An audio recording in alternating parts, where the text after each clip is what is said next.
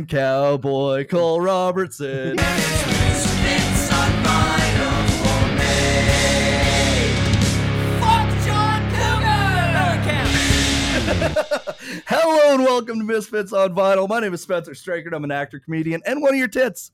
My name is Aaron. I am also one of your tits, and once again, we are a tri-tit. tri-tit. For the fourth time in the last as many weeks. Yeah, we've become a tri-tit podcast. it's pretty amazing. This week we're joined by a special guest, comedian, rodeo cowboy, professional rodeo cowboy, Hell yeah. Announcer.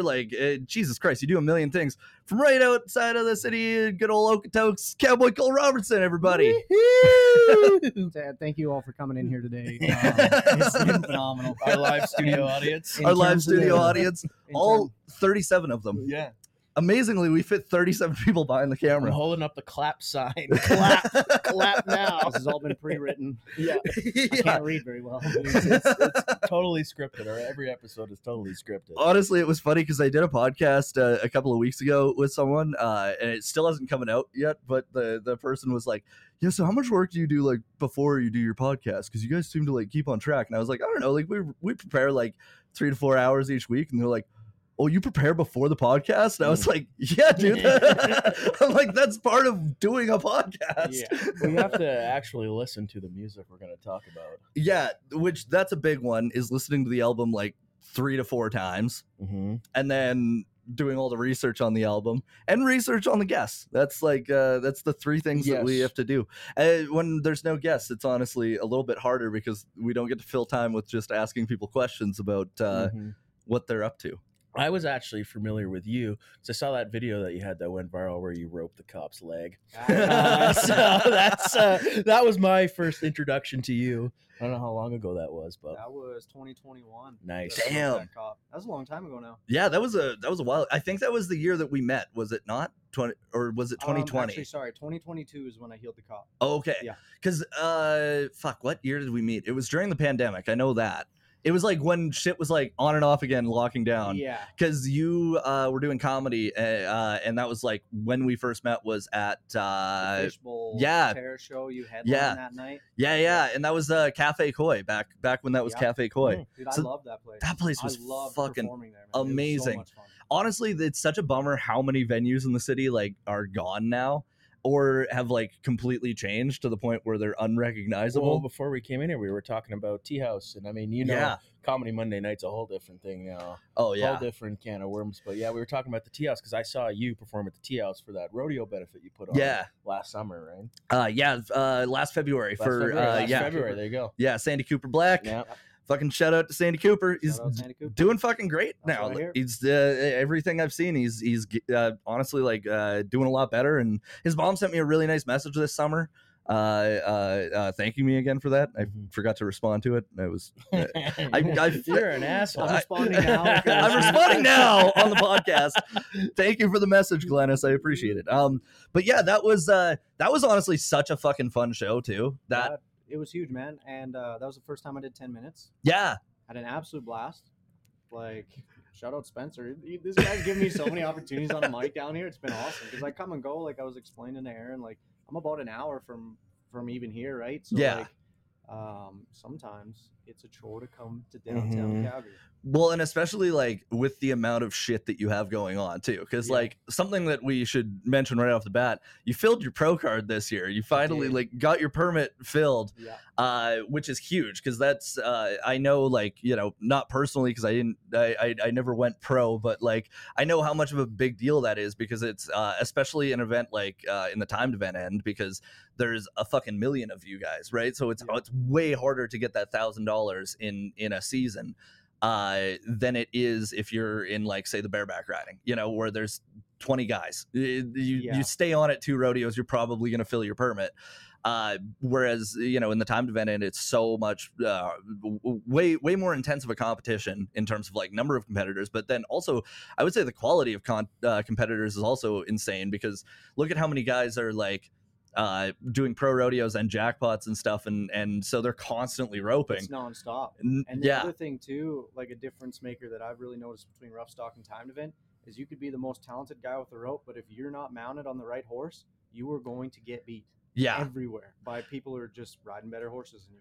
Oh, totally. And the other thing is too is you have to like in the team roping, you have to team roping, the steer wrestling, you have to have faith in the guy that you're working with too, Yeah. and his horse. And so it's like you have so many other factors that are involved.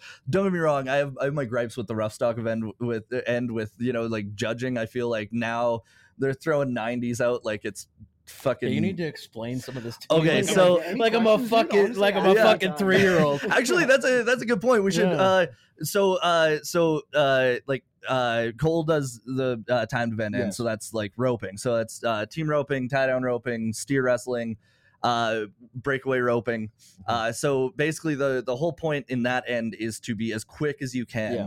While making a clean run, so you're waiting for the calf or the steer to break the barrier before you run through. Yeah, there's different penalties you can pick up if you kind of don't go step by step. What's Kinda kind like- of a goal time? Like if you had to pick a goal time for I don't know what Now, specific event. This is the cool part. Each rodeo is different. Okay. But if you were to go to an event like we'll just use the Canadian Finals rodeo, Mhm. it's 6 rounds, so you get to rope 6 times if you qualify for this event. But it's the same setup every night. You get to watch the calves go a couple times, and we'll say like at the CFR, if you could go out and be anywhere from 7.5 to 8.5 in the calf roping seconds, you're gonna win a lot of money. Okay, that makes sense. And it's crazy because like when you look at it from like the rough stock end, you watch people riding broncs and bulls, and 8 seconds feels like fucking forever when you're watching it in that setting, right? But when you're watching it in the calf roping, 8 seconds feels like it goes by like that. Like it's super quick. Yeah.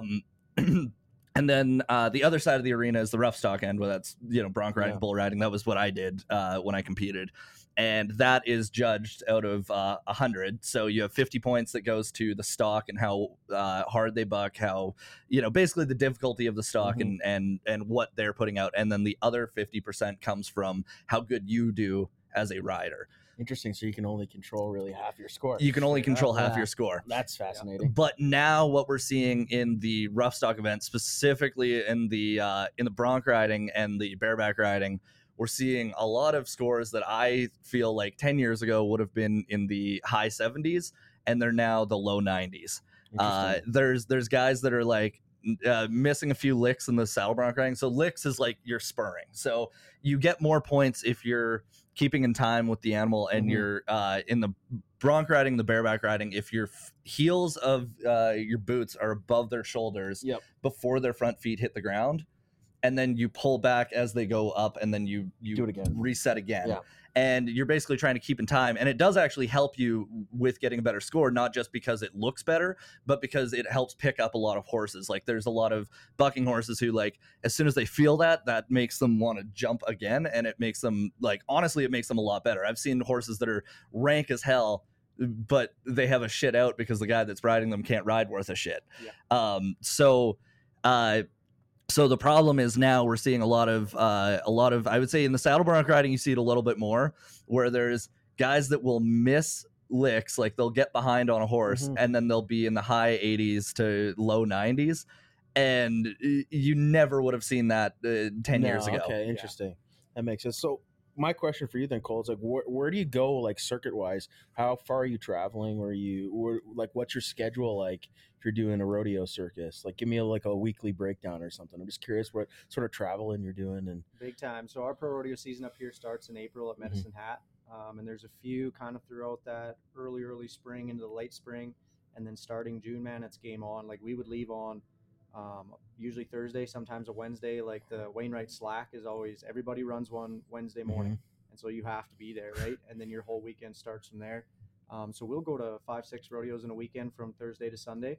Nice. And it's just full game on. And the farthest west I went this year was out to Williams Lake, BC, over the July long weekend, which, man, that's the first time I ever went out to that rodeo. It was sick. That is a I can't crazy wait to cool go back rodeo. out there, man. Like huge, everything was built out of huge timber framing and everything like that. The arena, the stands, everything. It was beautiful, man. It looked like one massive log home, but we bucked bulls and jerked down. That's cool. That's cool. It That's was super rank, cool. yeah. And then the farthest east you can go is out to Morris, Manitoba for the pro rodeo circuit. But like all the CCA rodeos, man, all of our amateur associations, you could go into BC. You could literally go you could be pulling your Montana circuit card and going down to Montana. It honestly just depends how much cash you have and, Yeah. and how hard do you want to go. And that's the other thing too, is it's kind of like comedy where you can do your own. It's honestly, it's a lot like comedy for a lot of reasons, but one of them is like you kind of how often you're out there is kind of up to you. Nice. And how much of a pace you set is up to you. When I was rodeoing back in the day, so the CCA, which is the like largest semi-professional association, it used to be insane. Like guys would be pulling like $20,000 a year just riding semi-pro. And so like you would be able to go to like 60 to 80 rodeos in a summer at a semi-pro level, which was great. And now it's much less. Like it's kind of disappointing watching how the CCA has dipped in the last few years. But a big part of that, I think, honestly, is because they took the finals out of Regina. I think that was a big one. Yeah. But yeah, we've seen that decline out here too. Like, you know, growing up, going to the amateur rodeos when I was in high school and everything, when I turned 16, I was able to drive myself. And I would literally make a living going to jackpots and amateur rodeos. Yeah. You know, like it was crazy. I look back on it, I'm like, I don't really know how I pulled off any of it. But, you know, I didn't rodeo with a business mindset back then. I rodeoed to rodeo and have fun with my friends and for the love of the sport. Mm-hmm. And now looking at it from a business standpoint, I'm like, how the fuck does anybody do anything? Yeah. Well, and it's so funny too, because something that I heard from a podcast I was listening to with Jeremy Bueller, and he's a Canadian team roper that won the World Finals in 2017. He's First world champion team roper from Canada. That's cool. Which was super cool, and he looks kind of like Chris Stapleton. He's got a big fucking beard, and he had long scraggly hair for a while too. So he looked like a fucking drifter. He is a healing wizard. Yeah, he's fast as fuck. But he was talking in a podcast about how anybody that wants to get into it, he tells them don't go into the pros because it costs you more money and you don't make nearly as much money as you would if you were doing just jackpot ropings. Because like there is so much money involved in it. Like then, and especially with team roping, because you have like the World Series of Team Roping, which is again like there's like 7 or 8 different categories. Yeah. And then the open as well. So Yeah. you have so many chances to make money at it. Yeah, and what the categories are. So when you go to rope at a team rope and jackpot, you as an athlete are numbered based off of how well you rope, and it's on a tier of 10 being the best in the world, 1 being I'm brand new. Mhm. And so there's different categories. So there's an open, which is anybody can open it, but it's for the best of the best. Yeah. And then there's 15, 14, 13, 12, 11, 10, 9, 8, 7. And you have to fit within that category. So if Spencer's a 5 and I'm a 6, we can enter the 11 or the 12. You can go up in category, but you can't go down. Okay, that makes sense. Oh, that's cool. Yeah. I'm just getting like a full crash So, course. yeah, there. Yeah. Spencer was saying there's a lot of money to be one of these jackpots. The World Series of Team Roping is about to kick off in Vegas, and to go win the number 10 roping down there, it's probably going to pay $200,000 a man Wow. to win that roping. It'll cost you $2,500 to enter it. Yeah. That's But pretty you good might- return though. Yeah. It's crazy. Yeah. It's so many ways to win too. Like you could go out on your first steer, knock 2 down really well, and get into the incentive round. So you go run a third one anyway. Now you've placed in this average and you still won 7,500. Your week's paid for or whatever. It Mhm. made it worth the trip and shit. Well, that's cool. Yeah. That's super cool. Yeah, I didn't know like some of the ins and outs of like I've gone to the Stampede, I've sat and watched the rodeo. Not really know what the fuck's going on. Just drinking beer and having fun, right? But that's cool to learn the ins and outs a little bit because I know like I've known Spencer since I don't know like 2016. right? Yeah. So that was pretty much fresh when you came. Pretty much you were still just coming from that lifestyle. Yeah, I right? think I was 4 years out of rodeoing. I had kind of because like my big thing was the year that I applied for my permit to do novice in the CPRA, which is the Canadian Pro Rodeo Association. That was the year that I got all fucked up and broke my nose, my vertebrae, my fucking arm, just a fuck of a wreck on a practice horse too. So like they couldn't even like worst. it was the worst. And I don't know if do you know Tim Lipsett? Yeah. So PBR bull rider. He was at this bucking horse school too, and my nose was off to the side. And he's like, he comes up to me and he's like, "Oh man, I can fix that." And I went, "Really?" And he goes, "Yeah." And he snapped my nose into place. But now if you look, one of my nostrils is smaller than the other because he fucking snapped it at an angle. So now I breathe funny at night, which is kind of a pain in the ass. But I remember it was when I was like, it was when I was 16. I got on my first movie set like a few weeks after that, and I was like, oh fuck, I don't really want to go back to possibly making money for doing something dangerous. Like I'd rather have the guaranteed paycheck for something, which is funny because most people that enter the film industry do not think about it for the guaranteed paycheck. Yeah, but I was like, usually that's funny. Like the stamina you have in different parts of your life when you come from the way we grew up. yeah, Like, have you listened to the Joe Rogan Dale Brisby podcast? yeah, So when Joe asked Dale, you know, have you ever tried stand up, and Dale was like, it's kind of my white buffalo. Like, would love to try. A little bit scared. It's funny because in my mind, every time before I go on stage, I'll tell myself, I'm like, dude, you have missed more high call cattle. High call is when you come back to run one more steer and you're the best team out of everybody. All you gotta do is catch this motherfucker. Yeah. You win all the money. I've missed more of those cattle and costed myself and my partner more money and that hurts way more than if I go on that stage and nobody laughs. You know what I mean? Like, yeah. It really sets you up to take on some hardship and be like, this ain't that bad, because when I was 6 years old, I watched my dad put down our family dog. Yeah. So, you know, makes sense. Yeah. It's a different mentality. Right? It's totally a different mentality, and like I feel like for myself, like I have the same sort of idea going into it where you know, any time that I get on stage, it can't possibly be worse than the worst time that I had bull riding. Yeah. Like it literally cannot be. The audience isn't going to curb stomp my face. You know, more likely than not, they're not going to curb stomp my face. Like depends on what you say. Though. It depends on what I say. You never know. You never know. but like 9 times out of 10, that's not going to happen. You know. But it is funny. So now I have a random question for you, because I know you've worked the timed event ends, but did you ever do rough stock or? My dad was a bareback rider, so I grew up riding the spur board. And was, shit! Being groomed to ride bareback horses. Went to my first Johansson Brothers steer riding school when I was 9. Yeah. And was just started getting on cows. Hated it. Really? Did not like it. Actually, I didn't mind riding. It was getting down in the chute, man. I hated getting down in those wild bitches and then mashing you around. And freaking rearing up, and I hated that part. Well, and I also think that there's something to be said for like the cows, specifically like what they've been using with like fucking rodeos for steer riding for the last, I don't know, like 15 years. Yeah. I'm more scared of a lot of those Brahma cows than I am of bulls, because like they're mean as shit. They're smaller in the chute, so like it's easier to toss you around in the chute, because that's the other thing. Like the chute is the most dangerous place to be in for sure. Like as soon as the gate opens, you're eliminating so much risk, because it makes sense, because you're going into an open area instead of a confined space, right? It makes sense. And like I've seen so many guys like fall underneath an animal and then they have to run and fucking crack the latch open. Speaking of Tim Lipsett, we were at a bucking horse school and he broke his arm because he was getting his hand into a rigging. And keep in mind, he also did this wrong. He wasn't sitting offside of the horse. So like when you're getting on like a bareback horse, because the rigging is solid, you want to sit like so that your riding arm side of your body is like on that side of the horse, so that if the horse flips over, it goes that way and then you can pull yourself up. But he was sitting like this, and so this horse flipped over and his rigging went right into his chest and he's trapped underneath this horse.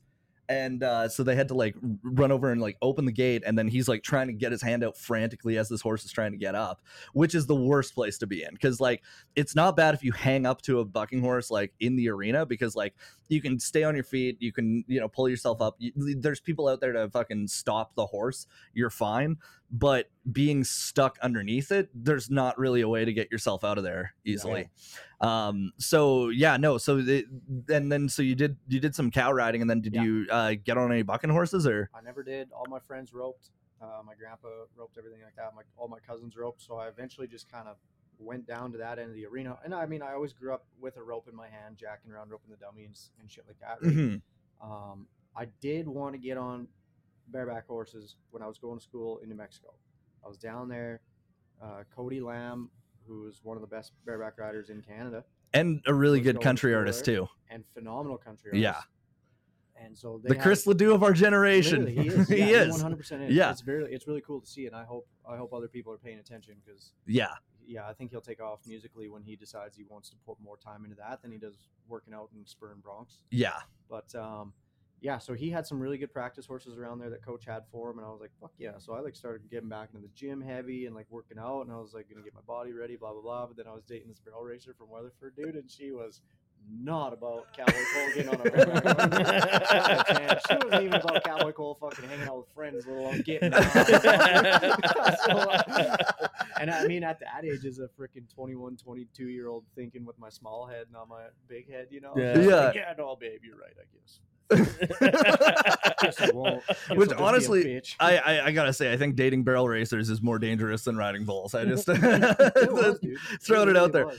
But did you know that barrel racing is actually the most dangerous event in rodeo? Dealing with their mothers or what? No, it's because every year thousands of people die in the mad rush to the beer gardens. You told me this joke 16 before. trampolines at the local rodeo today.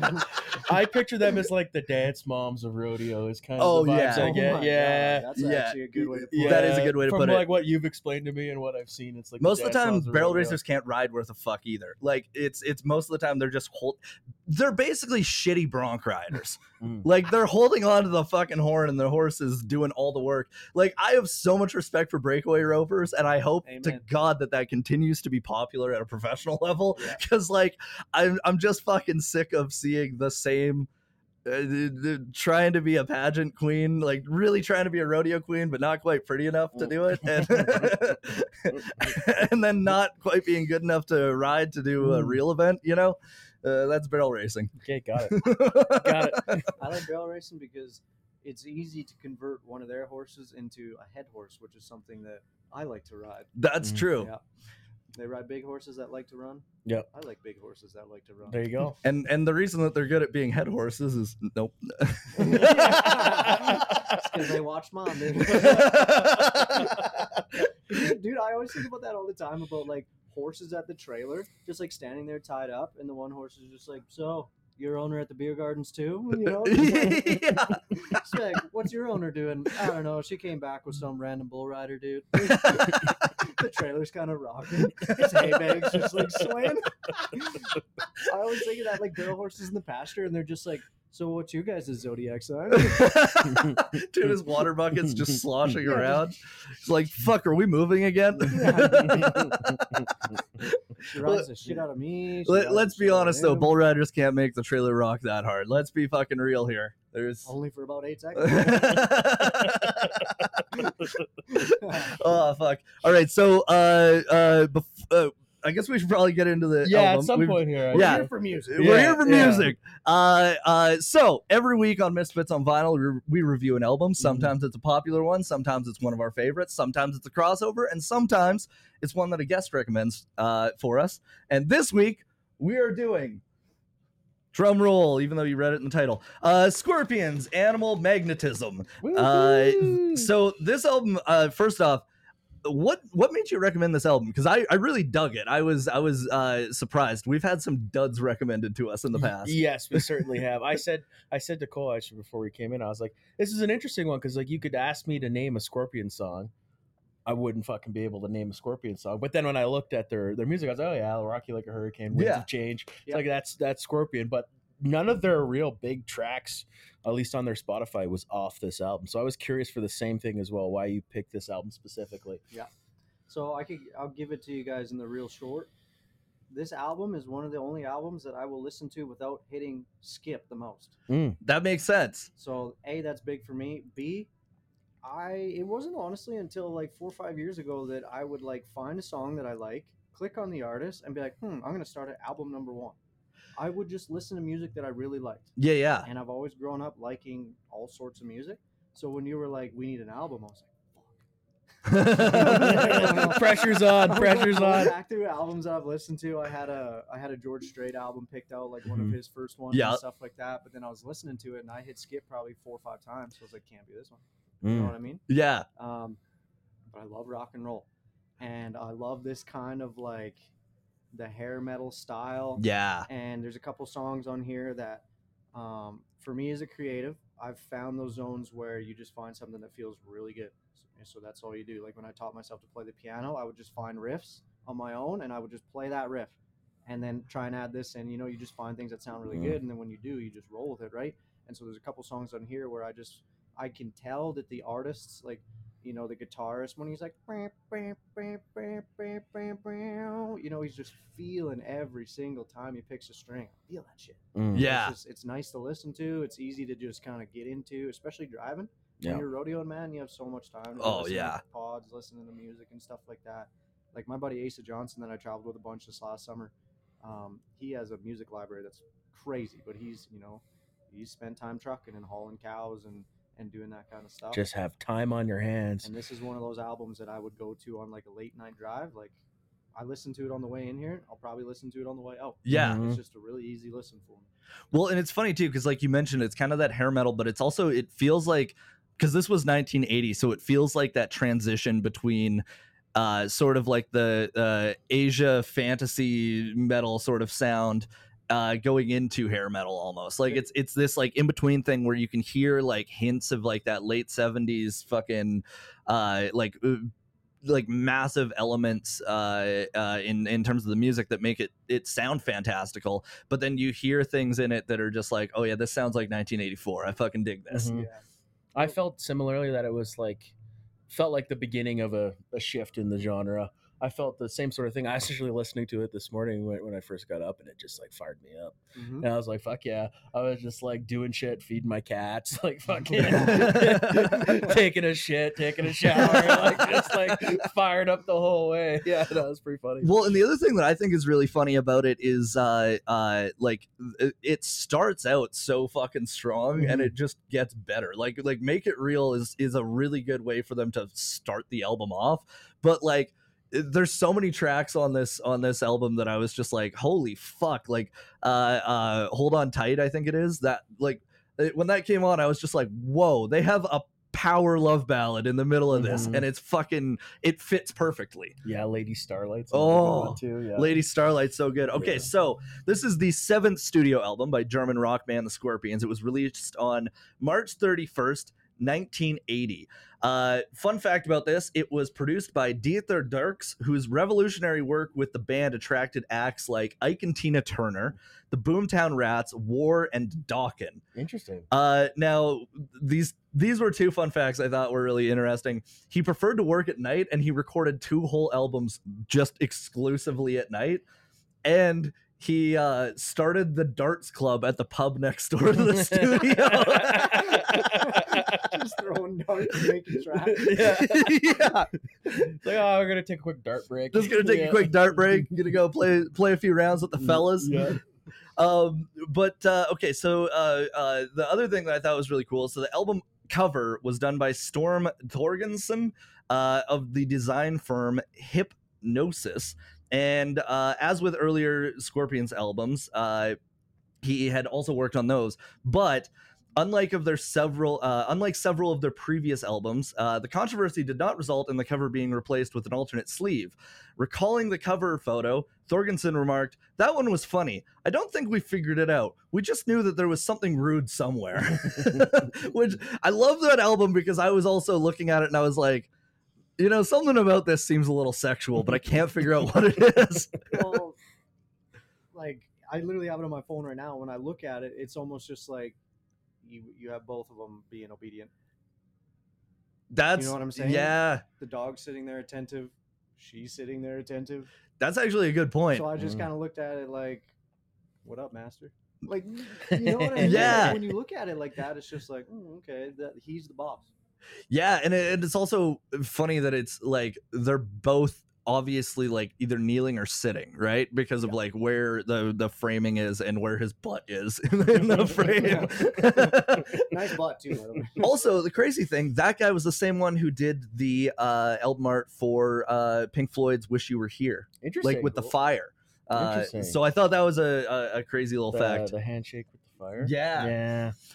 Okay, so it was recorded October in 1979 to February 1980 at Dirk Studio in Stoneland, West Germany, and in Toronto at Manta Sound Studios. That's cool. Little Toronto connection. Toronto connection. And now another Canadian connection. Melvin Berman played the oboe on this album. Okay. And he was a Canadian who was known for his work with the Montreal Symphony Orchestra and the Radio Canada Orchestra, and for working with some of the biggest conductors at the time. He died in 2008. Rip Melvin. But R.I.P. R.I.P. yeah, R.I.P. R.I.P. But hey, cool, another Canadian connection. The goated Canadian oboe player. There's no better oboist. I will fight you. I'm telling you, Melvin is the Michael Jordan of oboe playing. If you don't think that, you can get the fuck out of here. I just imagine too, like they're in a studio in Germany and they're like, we need someone to play the oboe on this, and then all of a sudden, Dieter Dirks is just like, I've got the guy. Yeah, we played darts together. We played darts together. Yeah, Schliegenhaugen melody. One thing too I wanted to bring up since we were talking about darts. I don't know if you two are familiar with dart culture. No. So like last year, my family's really into darts. Like Newfoundlanders, we have a my grandpa has a party shed with just dartboards in it, and, like dedicated lights pointed at the dartboard. How many hands have been stabbed? That's a good question. That's a good question. But me and my brother at his last house, he set up a dartboard in the garage. We started getting into darts, so I started watching darts videos. It's insane.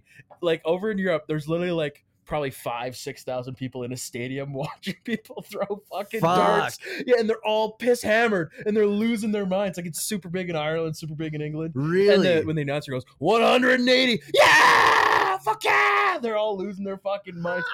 Everybody's pissed. It's like a real interesting little, like, I don't know, they're into some weird sports over there. I could just see a big German lady packing around underneath her arm a big old barrel of beer and be like, get your beer! And opening it, and Germans just sticking mugs underneath.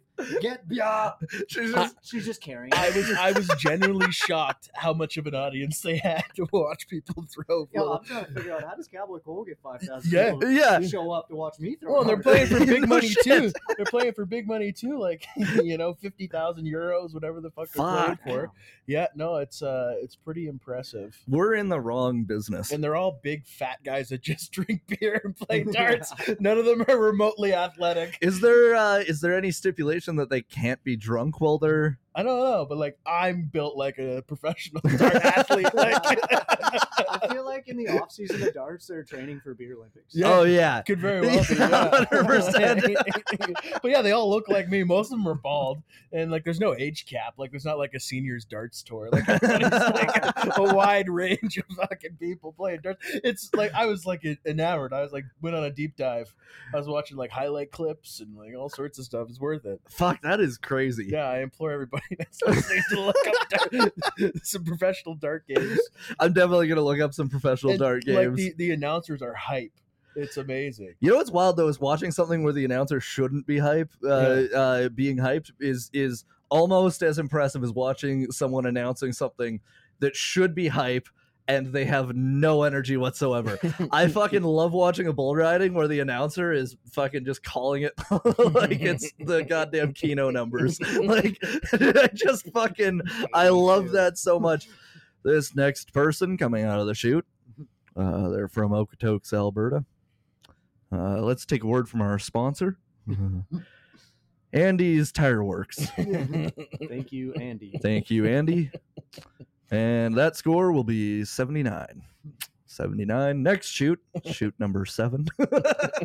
It's not like that in darts. No. No. I'm telling you, when they call it 180, it's fucking electric. The room is electric. Yeah, I felt it like through the screen. Like I felt the energy. Okay, now I have a question for you because speaking of the electric energy, and this is like I need to ask this because I've never been to a PBR event that wasn't in a small town. And you've been to like the PBR Canada finals and a bunch of things. How fucking different is the energy in that compared to like a CPRA rodeo? Night and day. Really? Night and day. The PBRs, man, are literally geared to be a fucking show. It's geared to be a rock concert. They don't want conversations in the stands. They don't want you looking over to your friend to see what you're doing after. They want your eyes on the arena. whether it's Dakota Butter going 90 or it's Brinson James doing a fucking backflip off of the pickup man's horse. Did you see that video? No. Dude, it was fucking insane. What? So Brinson will like crawl all over shit and whatnot. He's like the best rodeo entertainer going right now. You'll see him at Stampede. But he'll do backflip off of chutes, off the shark cage, everything like that. Well, he crawls onto the back of Wade Grover's pickup horse, and Wade Grover rides massive blue roan pickup horses. And Brett Gardner was on the mic like, "Oh, Brinson, be careful. We would hate to see you fall," just jacking with him. And Brinson fucking gets on the back of this horse, looks up at the Jumbotron to double check the cameras on him, takes his hat off, boom, hucks a backflip off this horse, stomps it, and then just runs off like this. Wow. It was sick.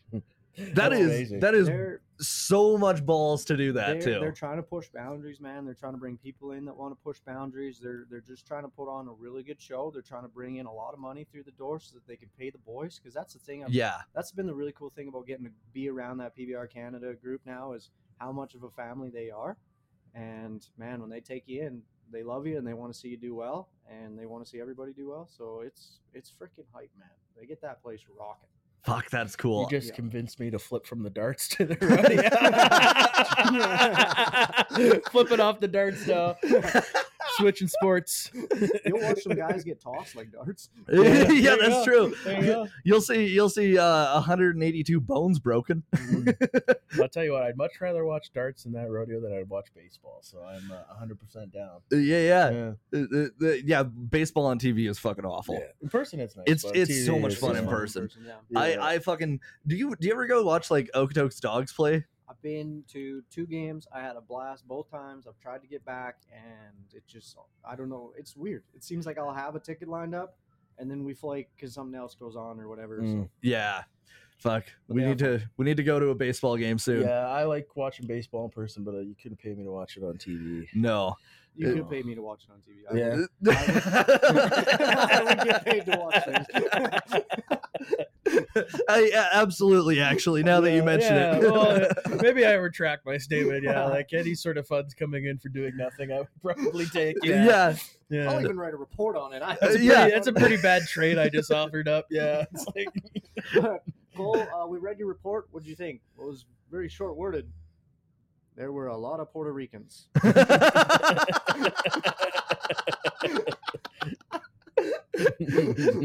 And 4 Japanese fellas. Yeah. Okay, so one last thing about this album that I thought was crazy is the remaster for the CD was done by a guy named Howie Weinberg, who is a American audio mastering engineer, and over the course of his career, he has received over 2,257 mastering credits, damn. 3 technical awards, 21 Grammy Awards, 2 Junos, and 1 Mercury Prize. And in 2017, his work on Nirvana's "Smells Like Teen Spirit" was inducted into the Grammy Hall of Fame. Let's go. Dude. I was like, Let's what go. the fuck? Yeah, that's cool. Can you I already knew imagine that, by the though? way, but- He's got to fucking do like 3 albums a week over the course of his career to get to that number of, That's super Holy impressive. shit. like, that's crazy. Yeah, that's super impressive. Like, that guy does not sleep. I don't know what it takes, what entails mastering and remastering, but I'm Cocaine. Yeah, a lot of cocaine. A lot of Adderall, I think. Yeah, just a popping Adderall, like he's an engineering student. That good LA marching powder. Yeah.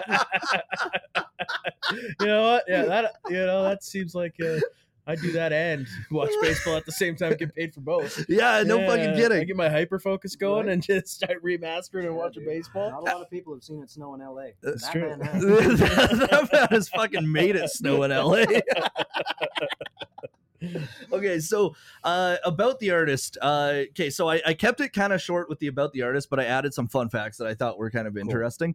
So Scorpions are a German rock band. We talked about that. They were formed in Hanover in 1965 by guitarist Rudolf Schenker.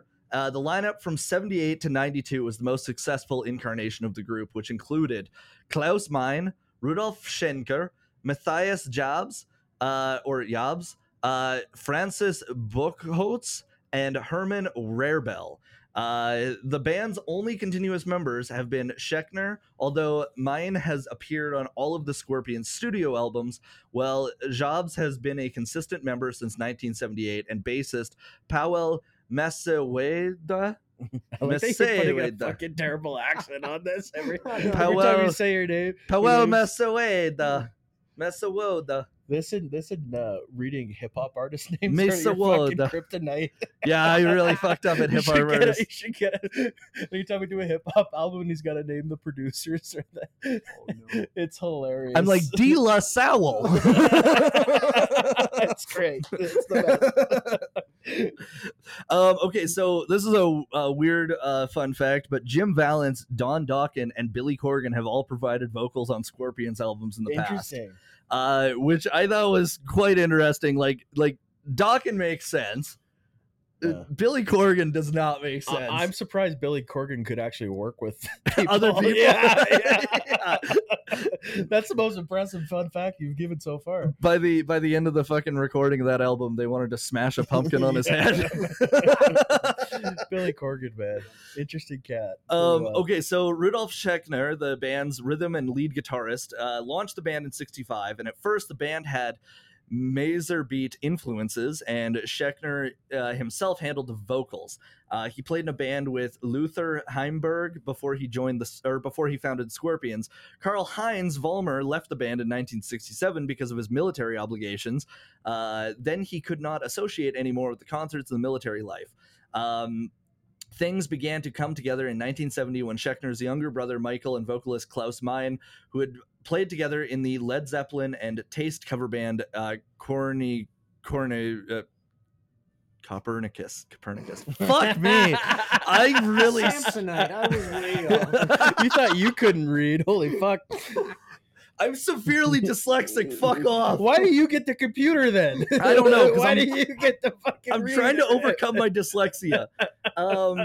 Breaking boundaries on Misfits on Vinyl. You keep this up, we're gonna have our own TLC special, man. I think this Little Brain Big World. Yeah, Little Brain, Big World. If anything, this is just proof of fucking post-concussion disorder. Yeah, That's all this is. syndrome, Yeah, I couldn't even say it right. Fuck off. I saw the movie with Will Smith. I know what that's all about. CTE. CTE.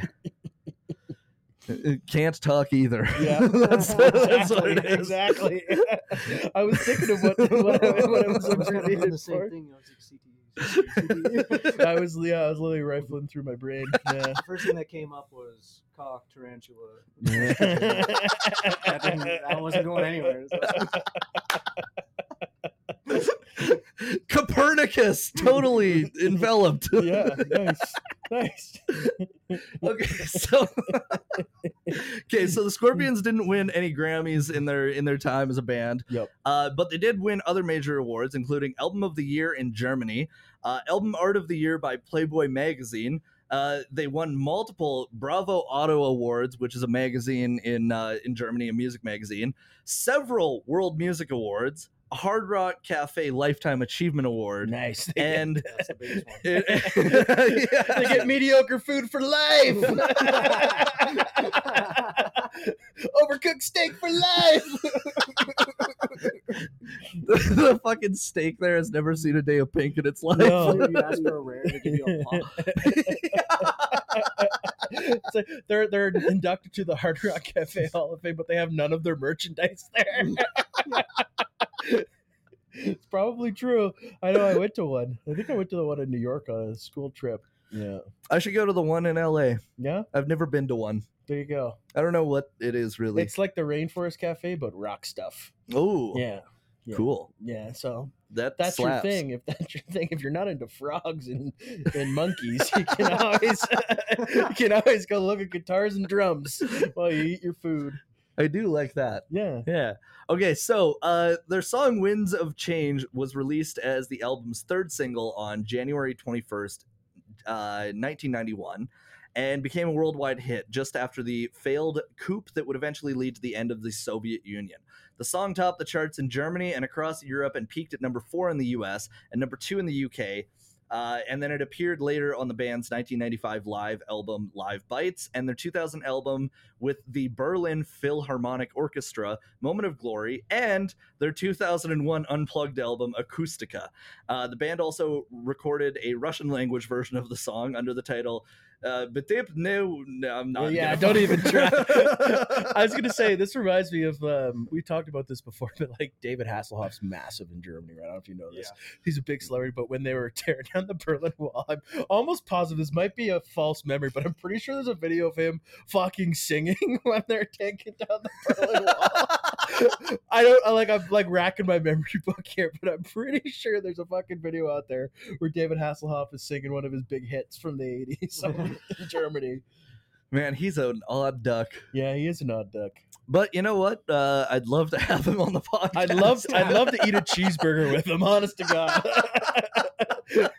That video of him trying to eat a cheeseburger while he's fucked up is top class. I don't think I've seen No, he was like fucking super wasted, and like I think they were using this in like his divorce trial or something. Oh fuck! He's fucked up eating a cheeseburger, like lying on the ground, like right after he was in the SpongeBob movie. It's like, Okay, remember when he was a judge on America's Got Talent? Yeah. What a fucking weird time that was, because I remember every single contestant, he would be like, he would kind of make "I want to fuck you" eyes at them, and he'd turn like, "Well, that was amazing." Remember when Pierce Morgan was a fucking judge? Yeah. What the fuck does he know about talent? What the fuck? He's a news host. What the fuck? Dude, Howard Stern was a judge on it That's as like well. having like local weatherman Dave Spence like as your fucking. And today's guest, Ray Charles. It's so stupid. Like they had the worst host, like Ozzy Osbourne's wife. Yeah.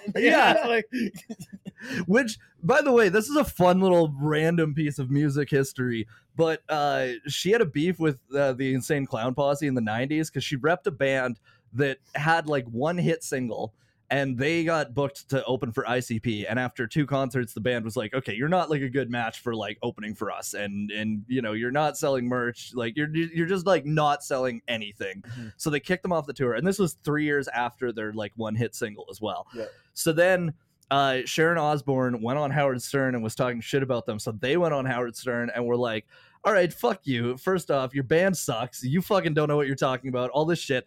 And so then she made a bet with them. She bet them $50,000 that their next album would be a flop and that they were like done.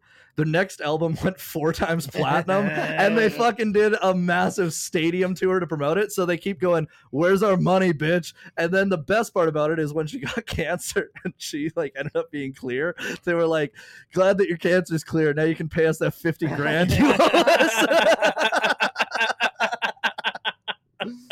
they were like, thank God you didn't take it to the grave. Yeah, no fucking kidding. That's amazing. Okay, so with estimated sales of 14 million copies sold worldwide, Wind of Change is one of the best-selling singles of all time. It holds the record for the best-selling single by a German artist, and the band presented a gold record and $70,000 of royalties from the single to Mikhail Gorbachev in 1991, Nice. with Soviet news sources claiming the money would be allocated to children's hospitals.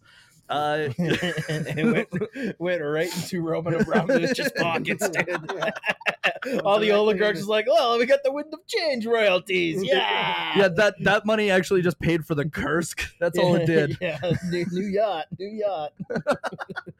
Have you fucking do you know the story of the Kursk? No. Okay, so when Putin was the prime minister of Russia, like way back in the day when they had a prime minister and not a president, he was holding like military games in like the near like the Arctic, right? Yeah. And they had this submarine called the Kursk, and it was the size of a fucking football field. It was massive. And it had like 5 chambers. Well, they were supposed to have like blank shells in their gun at the front of it to shoot, and it actually they had a live round, and it blew up the front of the sub, and it sunk the sub.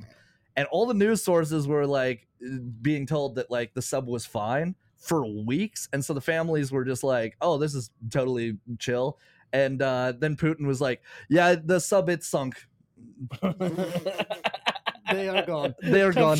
Tough shit. And like there was like just like it was like a yeah, they're dead. Shut up. While the Family get no money. While the Winds of Change play in the background. and we're still looking for that Titanic sub. Yeah. Oh yeah. Well, that's disintegrated. That's gone.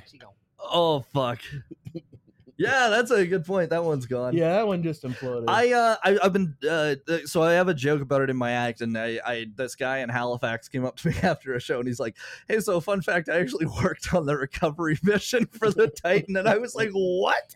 And he told me about it, and apparently, like, he was telling me, he's like, "Yeah, we knew immediately that it was fucking gone, but it was kind of a like a media, like they needed to put up a facade for the media so that it was like, oh, they could be alive still at the bottom of the ocean." Like, that thing was a fucking. They knew immediately. They're like, we lost contact. They're dead. Yeah. Change the batteries on the Logitech. Yeah, well, it's literally the same controller I played like NHL 04 on the fucking computer. Like, it's like somebody let the cafeteria know we're gonna be 4 plates short. Poor guys. Imagine paying $250,000 for that. Yeah, I mean, it's Dude, a I lot. almost paid $300 for a blowjob in Vegas, bro. So I couldn't even imagine $250 for a fucking ride on that. You know what I'm saying? And that's probably just as dangerous, to be honest. Yeah, with you. It was the fucking Motel 6 across from the Gold Coast. Not a good place to be. Fucking Vegas. Any Motel 6 in Vegas, there's like so many other hotels you can stay at. Like every hotel is cheap in Vegas, but you decide to stay at the Motel 6. To keep profits up, bro. Yeah, every other hotel, you get a hotel room in Vegas for like $30 on the strip. Dude, so now I have a question. Was that the hotel that the Cowboi channel put you up at? Like, Cole, we're really excited to send you back again this year. Room at the Motel 6. I'm going to stop you right there. All right. I don't want to get stabbed in my sleep by a bed bug. That's a step over going down and putting a bed in the tunnels underneath Vegas. That's like a small skip from going down to the tunnels. No doubt, dude. Okay, That is the gateway drug. so the Motel 6. the last part about the artist that I want to get into is Rock You Like a Hurricane, which was number 25 on the US Billboard Hot 100, contributed to that album's success, and the MTV video was in heavy rotation. In 2006, VH1 named Rock You Like a Hurricane number 31 on their 40 greatest metal songs of all time. It's a great one. It's a great one. All right, That one gets a lot more radio play, I think, Dude, than that's any the other one other Yeah. tracks. the girls on Yeah. the dance floor. yeah. That's the one that I think you would get the more radio play, even though, like, I guess Winds of Change is their bigger hit, but Yeah. I would probably, lean more towards Rock You Like a Hurricane being their most recognizable song. And that's also one of 4 songs that kicks off every bull riding. It's true. It's literally I know. Yeah, it's true. And, no, but it's either Rock You Like a Hurricane, Raise a Little Hell by Trooper, Yeah. AC/DC's Thunderstruck, Yeah. or it's Nickelback's Going Out Tonight. It's one of those 4 I'm songs. blanking on the fucking name of it, but it's like boom, boom, boom. Oh, We Will Rock Yeah. You. We Yeah, Will Rock You. I have a video of me getting the shit stomped out of me by a bull at Swift Current while that song is playing. He was You did feeling get it. rocked. Yeah, He I was got feeling rocked. it. That bull's name was Prairie Dog. He I was. got rocked in Speedy Creek. Leave to the t-shirt. Leaving the hospital, thumbs up. Those thumbs are sideways. I tried. I got rocked. He's got witch fingers. Okay, so we already talked about some of the tracks on the album, but the singles that came off this album were Lady Starlight, Make It Real, and The Zoo. All great tracks, but something that I thought should have been a single was 20th Century Man. I felt like that was a really strong track that would have probably done well on the radio. Yeah. Especially around that time when, it sounds a lot like a lot of the Rush songs that were out at the time that were getting heavy radio rotation. Okay, so reception on the album. It was number 76 on the Canadian top albums, number 12 in Germany, 37 in Sweden, 23 in the UK, and 52 on the US Billboard 200. It was certified gold in Canada and platinum in the US. And AllMusic has it rated at a 2.5 out of 5, but Weak. the Collector's Guide to Heavy Metal has it as a 10 out of 10, and Rolling Stone gave it a favorable review. Favorable. But Rolling Stone's also we have our gripes with music Yeah, critics. Rolling Stones. What's his fucking name? The guy from the Rolling Stones that always comes up. I forget his fucking name. No, that guy's from a different magazine, Oh, but is it's he? Stephen Erlewine Thomas or Thomas that Erlewine. Guy, that guy's a bitch. He's a knob. We disagree with everything he says. he says. Anytime he comes up in our reviews, we're like, "Fuck that." He's guy. a fucking moron. Yeah, Bought and I paid mean, for. the one thing that pisses me off about the Rolling Stone is that they rate everything differently. Yeah. There's no consistency in what their rating is. So one album will be out of 10, one will be out of 5 stars, and then one will be like favorable, non-favorable. We like it, we don't like it. Yeah. Like, it's all over the place. This one's 12 dill pickle chips out of 20, and you're Yeah. just like, what the fuck? Okay, so every episode on the podcast, we rate the album, and we rate it out of 10. We rate it on technical, musical, lyrical, album art, reception, and does it hold up? So let's start off with technical. I would say for technical, the technical elements on this album, I think it's interesting because it was doing a lot of things that a lot of other metal albums were not doing in terms of what they were layering and what they were mixing, and basically how they were composing the album in general was a lot different than a lot of metal albums that were popular at the time, or what people were considering metal, you know. So I would probably I'd rock it at a 7.5 out of 10. I'd say that technically the recording quality is pretty crisp. I mean, you can hear the different layers. I know it's kind of more of a musical thing, but I like how punchy the drums are. And you can like really hear when he's hitting the ride cymbal, hitting the crash cymbal, it really punches through. Yeah. Same with the snare. I don't know. I think technically I'm probably going to go at a 7. 7? Because, we're technical experts on this show. So. We are technical Yeah. experts. Yeah. What about yourself? Personally, I'm going with an 8, mostly Nice. because I picked it. And secondly, because I agree big time with you. I fucking love cymbals smashing, but I don't. My ears are very sensitive, so I hate when that is almost too much, where I have to turn it down or it takes away from a guitar solo or whatever. Yeah. Right? So I feel like I find I can hear those distinct where they put a little emphasis onto the cymbals to get almost a point across in the song, but then you can hear whatever they have. Yeah, it 10 punches in seconds from there. punches in the right place. Yeah. I guess is Yeah. what I was trying to say. Because you're right. I think there's certain genres and certain styles of music where, like, I know, like, fucking real heavy death metal and stuff like that. It's all you hear is Yeah. like the double bass pedals, Yeah. and it fucking drives me mad.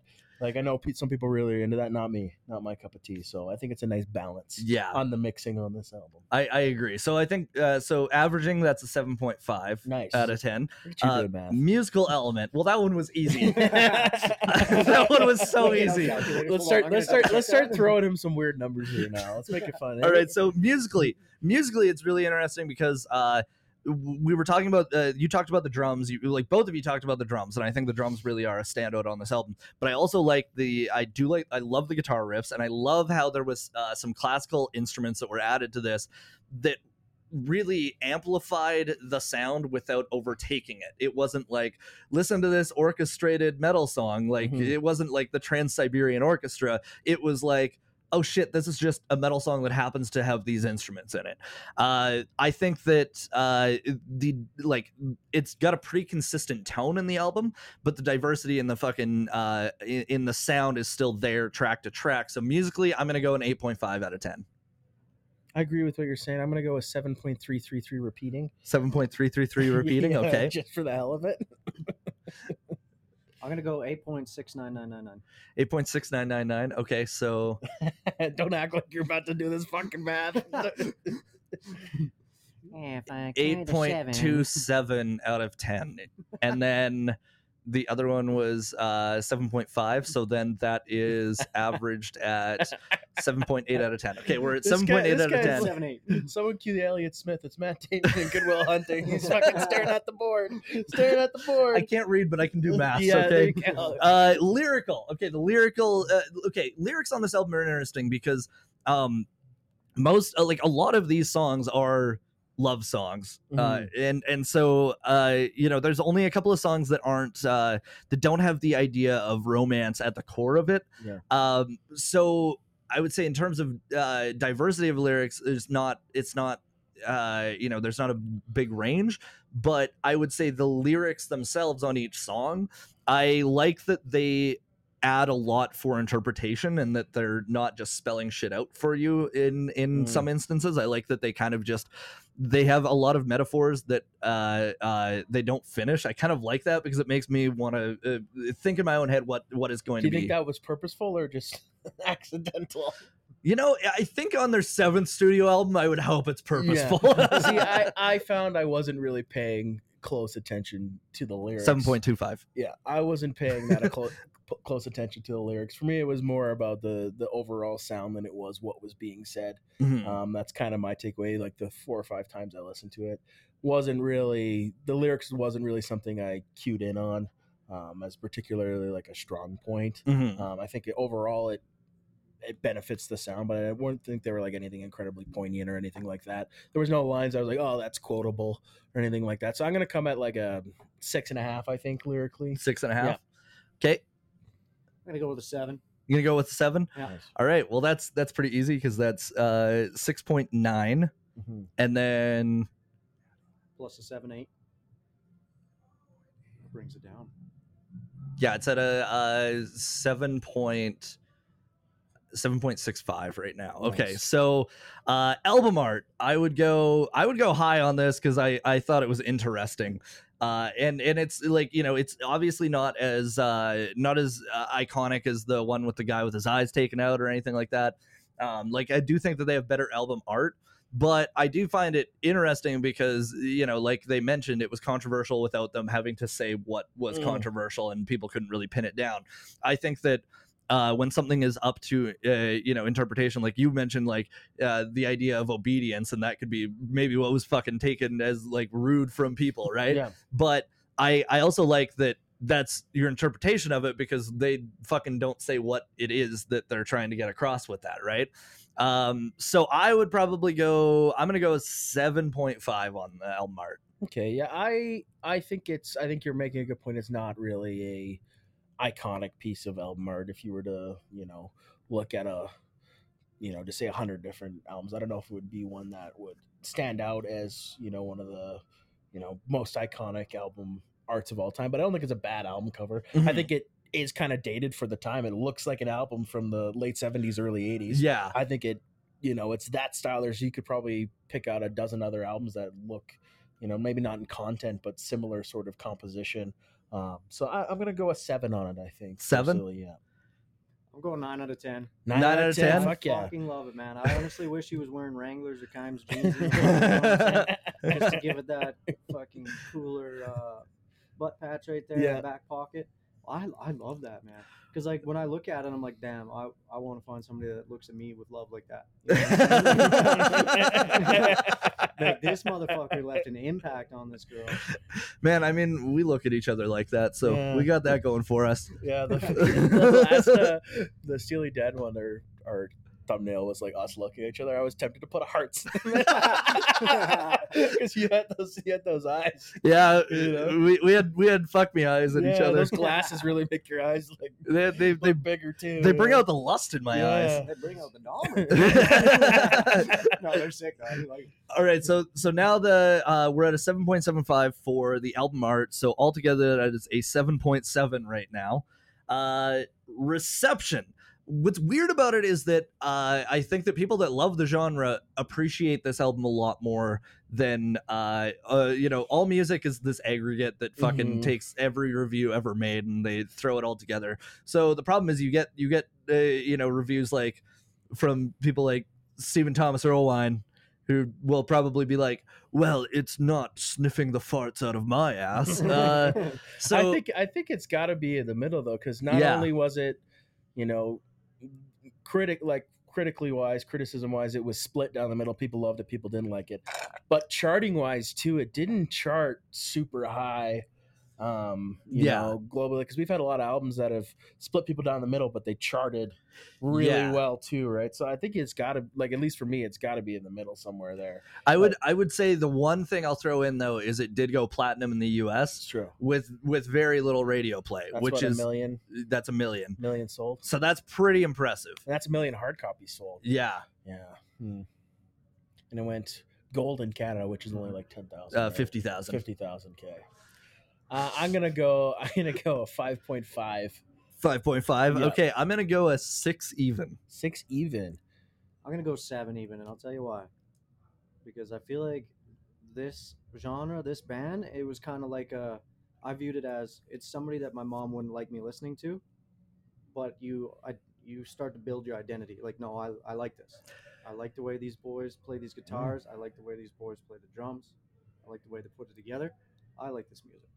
Nice. Yeah, Know what I'm no, saying? that makes sense. That's a valid point. You personally received it very well. Yeah. So Nice. so that one for reception, we're at a 6.25 out of 10. Nice. And then altogether, that means we were at a 7.75 or 7.7.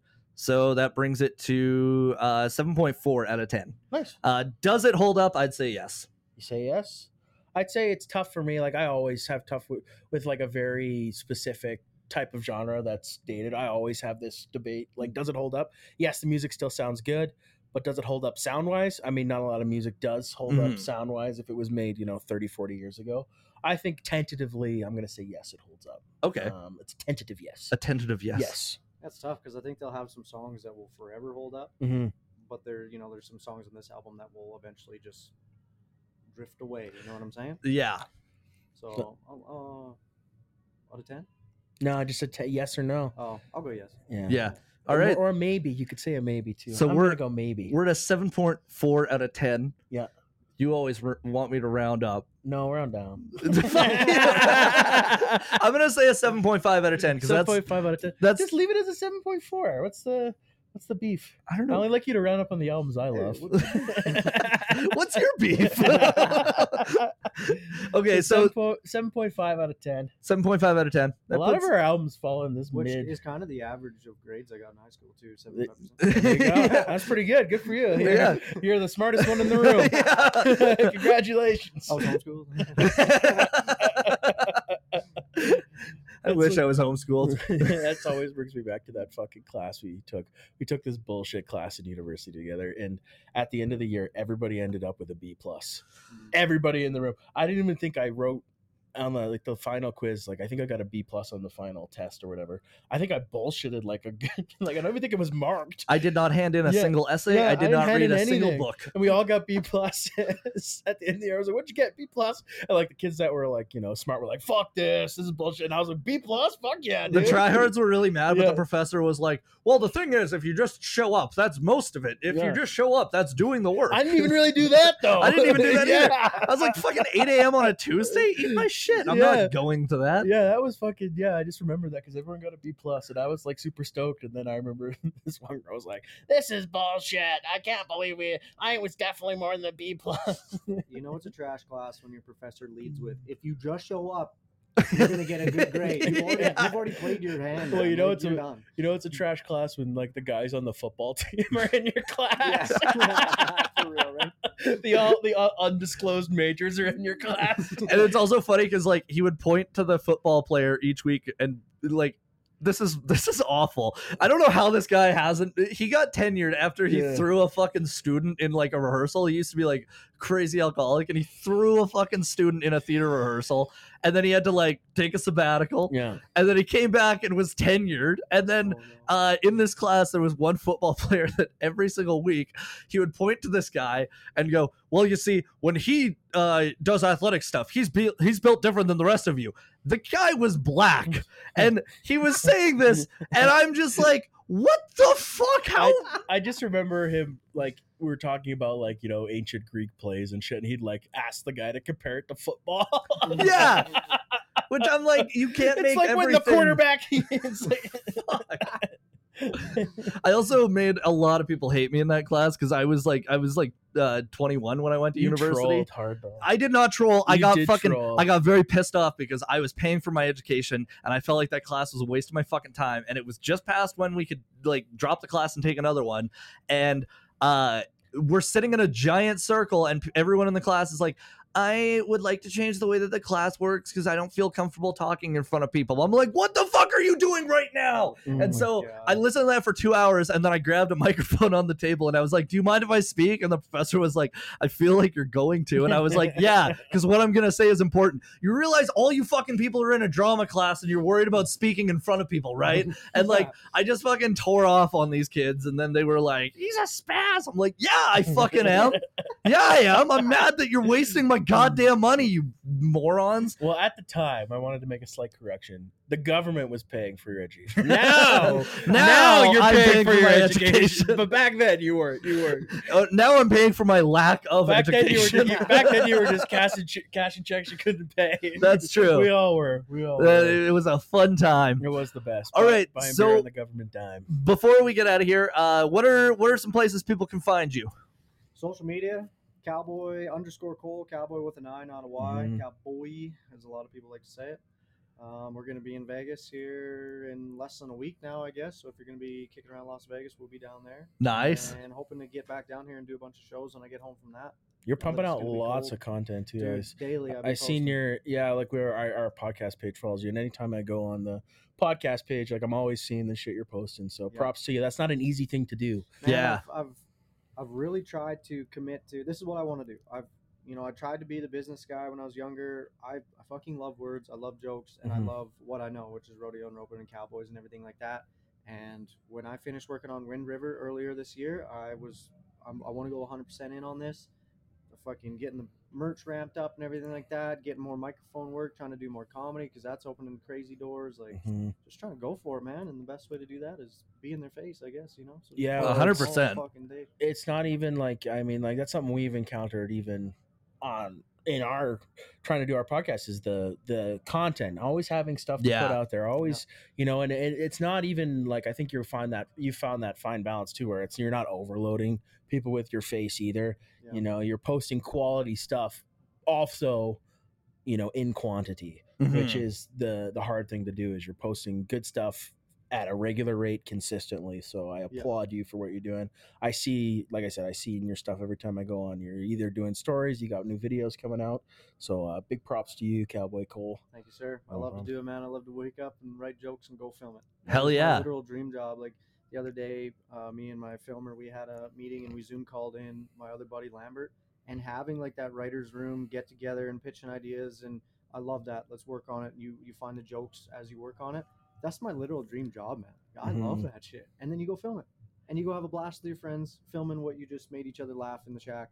And then you go do it. Well, some of that too that's the hardest stuff to do, is just to fucking dive in and do it. Yeah. Not overthink it, not try to be, perfectionist about it. Some of the hardest work to do is just actually doing it. Oh yeah. And I mean, we talked about doing this podcast for I don't know how long before we actually Years. sat down and fucking did it. Yeah. So actually doing the thing and doing it consistently is the hard part, right? So and honestly, like that's the other thing too, is like Aaron mentioned, the quality, like the fact that the quality is staying consistent too, and you're not dipping in the quality of what you're putting out, which I think is also really fucking difficult to do in the world that we live in, where you have to be putting out content consistently, because you see a lot of people maybe get success and then the quality starts to dip, right?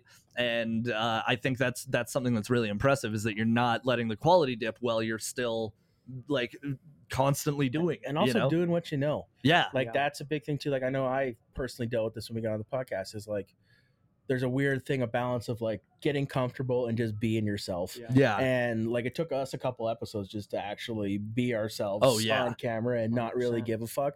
And that's a big part of it, is just doing you and letting you be you. I don't have to be anybody else. I don't have to, like before when we first started, like I don't know if we even really talked about this. I used to kind of think about what I was going to say before we got on the podcast. I would have a couple ideas in my mind about what I was going to say, and I would like kind of force it into the conversation. At certain points, it's like, oh, I thought before this, I thought about this. I wanted to say that. I want to say that. Don't really do that anymore. And it's been great for me. I don't have to think about it. I just, say what I think in the moment, what I'm feeling, and I don't have to actually, put a lot of forethought into it. Because before I was like really thinking about, I want to say this about it. I want to say that. About it. I had written a joke for this or written a joke for that. Right. I don't do that anymore. Well, and it's also interesting too, because okay, I want to mention it before we get off as well. Where can people get the I Heart Hot Rodeo Moms and I Heart Hot Rodeo Dad shirts? Cowboycole.com, same deal, Cowboy with an I. Everything's set up on the website, ready to rock and roll. Use code Cowboy, COWBOI, to get 15% off the first order. Hell yeah. Yep. Okay, well, I will make sure that we add that to the links underneath, and we'll have all your social media linked there too. Okay. But if somebody's listening to it and they don't feel like clicking on it and they feel like typing shit out, they can go and do that. Type it out as you're listening to it. Yeah, type it out as you're listening to it. Multitask. We'll play it in super slow motion. We'll slow it down. Anyways, that was a fun conversation. Yeah, that was a fun episode. Thank you so much for coming on, man. Thanks for having me. This place is sweet. I think what you guys are doing is sweet. Yeah, shout out to Cax for having us Yeah. back. Yeah. We might be back again. We don't know yet. Yeah, this is our last episode for now here. I guess we should mention like this episode comes out next Wednesday. So I'll be in Los Angeles next Wednesday. Oh, yeah, fuck yeah. So anybody that wants to come out and see me at one of the shows, please do it. Come see this man. It's gonna be fun. It's gonna be my first time in America land. I'm excited. You gotta be stoked for that. I'm very You've stoked. never been to the U.S.? Well, I've been to like Montana and fucking Idaho, but What does it really count? it doesn't count. Fucking Kalispell isn't the same as LA. Well, You know? LA should open your eyes. Yeah, I think it'll be fun. And the other thing that I should mention is the last episode that we're recording this year is our Christmas episode. Fuck yeah. So we're gonna have a special Christmas special. Mm-hmm. All right. Well, thank you so much for tuning in, and anal contusions.